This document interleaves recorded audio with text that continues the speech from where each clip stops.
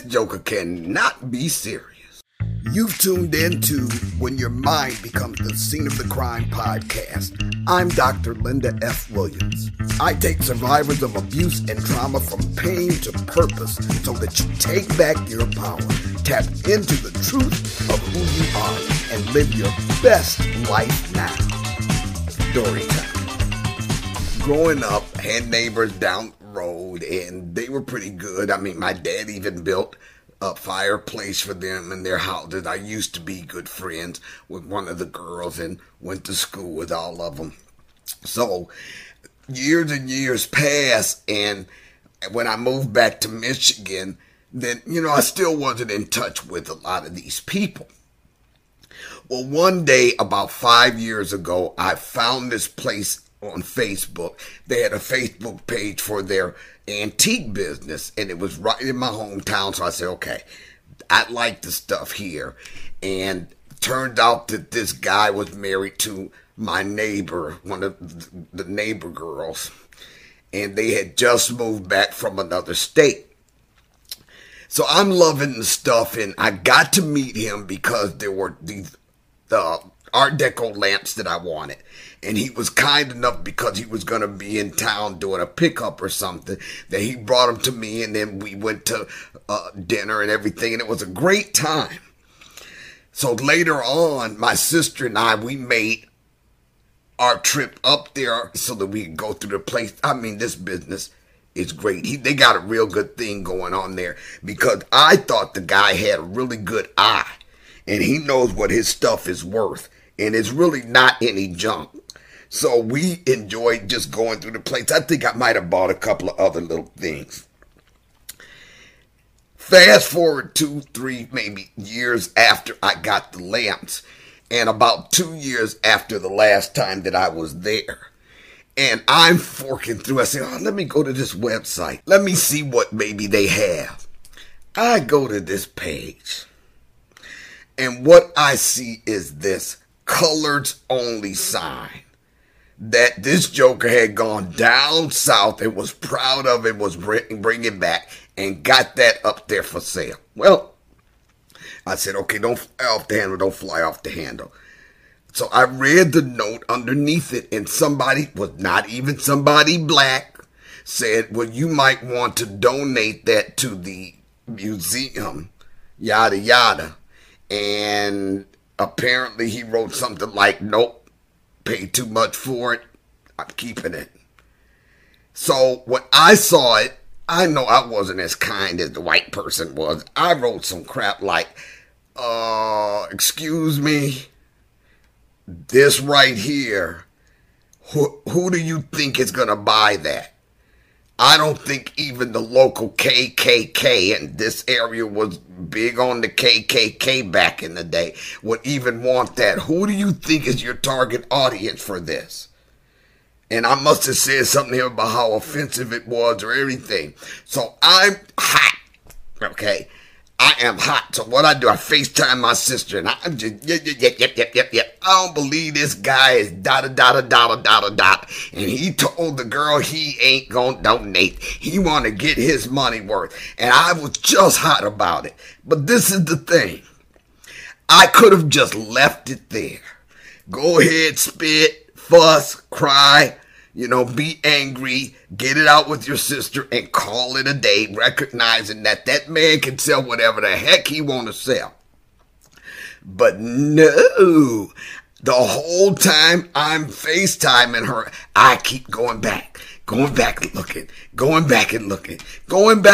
Why am I still going back and looking at that crap? It only got my feelings hurt because I noticed that he had deleted my comment as well as the comment of the well-meaning white person who suggested he send it to the museum. Oh, now I am burning the heck up, okay? Hot about this mess and kind of hurt. Because I'm irritated because this black person telling your behind, and I thought y'all were friends, that this is offensive, and I can't believe you drove your happy behind all the way down south to bring this crap back. What the heck were you thinking? So I'm saying, why did I keep going back? Why do we do that? Why do I keep going back, looking at the offensive crap? Do any of y'all ever do that? It's like you read something or you see something and it'll be out the box wrong, but you just keep going back. What's that doing? It's perpetuating the anger. Okay? Now, I couldn't do crap about this. I thought, okay, go get that sign and burn it. But, why should I pay him for that crap? And then I thought about, well, now I don't even want to keep these lamps I got in the house. Well, he already got your money. And whether you keep the lamps or not ain't hurting his behind. And I just disconnected from the page. Disconnected from them. And as far as I'm concerned, I don't never need to see their face a freaking again. Do you hear me? Now, my sister Sue, I'm sure she tried to give me a better perspective. Yeah, Linda, they just don't get it. You have no reason to even relate to what you're saying. They're just ignorant. And I'm sorry, there's no dang excuse for that. All right. There's no excuse for that. If I understand that they wiped us out of the history books, the black contribution to history has never been in our history books. But my thing is they ain't much younger than me, so they remember the civil rights movement. To me, no freaking excuse for this. That is, look, y'all, I'm just telling y'all, I'm not saying that my perspective is right. It's one thing that I teach y'all is that just because you see it a certain way doesn't necessarily mean you're seeing it the right way. And maybe I need to make room for the fact that they were white and grew up more privileged than I did, and they didn't have to go through what my ancestors went through, maybe all of that. But I'm saying this to say, why do we keep going back and looking back? I have a video up here in which I think it's probably called Stop Watering That Tree. And it's the same basic thing. When I moved in here, the lady next door, very nice lady, love her. Her name was Phyllis. And she's moved out since. She's still with us, but she's moved out since. And the first day I moved in, she asked me, do you mind, because we got townhouses, and she was the one right next to me, do you mind if I plant flowers in your front yard?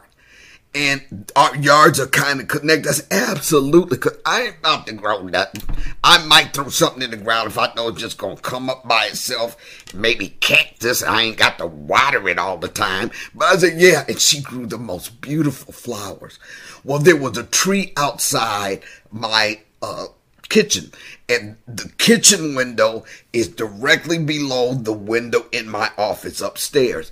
And this tree, I love this tree. See, until her bad butt cats started chasing them all off, we had mourning dove that would nest in that tree every year and have her little ones. And so I loved the sound of the mourning doves.